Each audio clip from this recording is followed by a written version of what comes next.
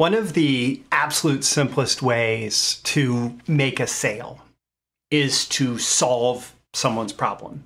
If you have a decent solution to their problem and you can offer it at a price that makes sense based on the problem, based on the cost of the problem, based on the annoyance of the problem, based on the potential payoff of solving the problem, then people buy.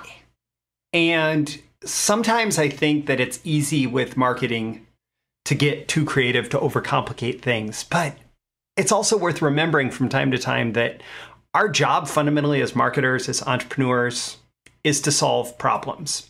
So, marketers, your job is to solve problems. Great quote from Gary Bencivenga, a lesson, a maxim that I have really internalized and I've shared a few times, that problems are markets. And I'll note here that it's not just a problem, right? If it's an unsolved problem, that's a market, but it's also if it's an unfulfilled desire, right? And the way that we often think of those is like a negative current state that somebody wants to get away from, or a positive future state that someone wants to get towards, right? Either way, it's that movement, right? It's the movement from negative to positive.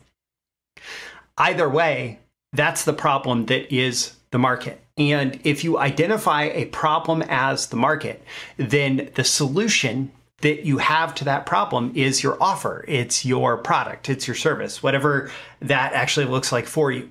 So with that in mind, it's worth noting that there's an important difference between a market and an audience. And you have to be able to, as a marketer, one of your first tasks is to separate a market from an audience. So an audience is a group you can communicate with. So you have targeting set up, or you advertise on a certain platform, or whatever you're doing to get your message out into the marketplace, right? You are putting it in front of an audience. And if you get super targeted, like if you are targeting, for example, a how-to phrase on Google search, you may have a very high overlap between that audience and the market. But more generally, you could target something to a big, broad audience, and you can get members of your market to raise their hand, right? So if the audience is this big group that we can put a message in front of, that we can communicate with, if we speak to a problem that people within that audience experience, the people who click the link, the people who submit their email address, the people who buy an introductory offer, the people who, all of that, those are your market, right? So the people who stop to watch a video ad that you have on YouTube that is about a particular problem or unfulfilled desire, right? The people who stop to watch that are they're not an audience. You can use them as a targeting audience on YouTube advertising, but that is a market. That is the people who are responding to messaging about a certain problem.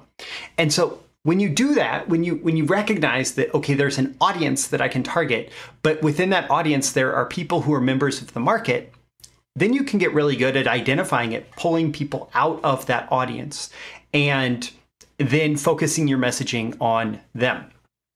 Now, just because you know that, okay, these people have this problem, you don't necessarily know what the solution will be. And so if you are able to identify a specific problem, a specific challenge, you can also get your market to tell you what they will buy. So a common question that is used ever since Ryan Levesque put out the book Ask is, what's your single most important question about? What's your biggest challenge about?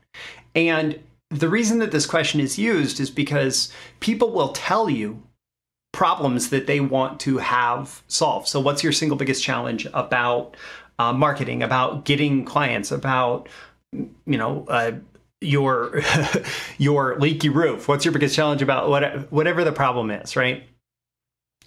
And then from that point forward, that response that the market gives you, especially if it is a common response among people who are willing to invest a lot of time in giving you that answer. And for more details on that, you can look at Ryan Levesque's Ask book. But the people who invest in really telling you what their biggest challenge is are somewhat likely to be the kind of people who would buy a solution to the problem. And from those people, you can have conversations like, hey, what solutions have you seen in the marketplace to this challenge?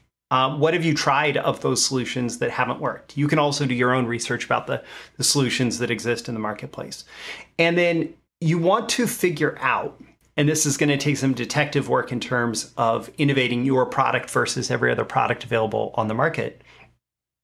But you want to figure out what the solution criteria is going to be that's going to finally solve the problem. So if you know what if they tried that hasn't worked, and you can really get a sense of maybe why that hasn't worked well for a segment of the market, then you can identify what elements, what's the missing link that needs to go into the ideal solution? What's the different approach that needs to be used to get people the outcome that they desire?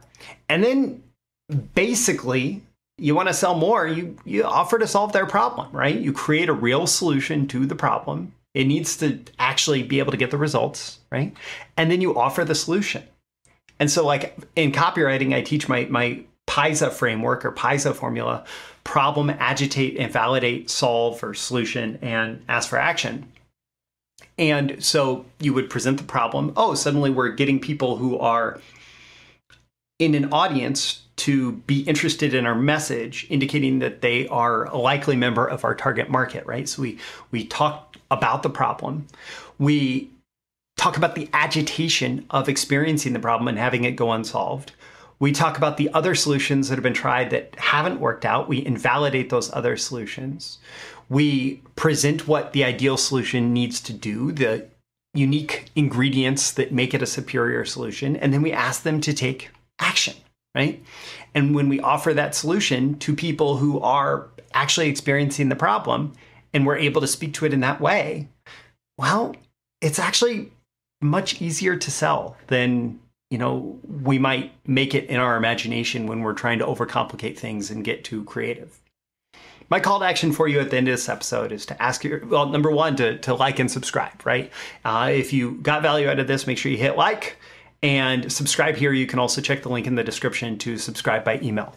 Ask yourself how you can use this, right? What do you need to be doing to ensure that you are actually solving your market's problems and not just putting offers out into the marketplace, right?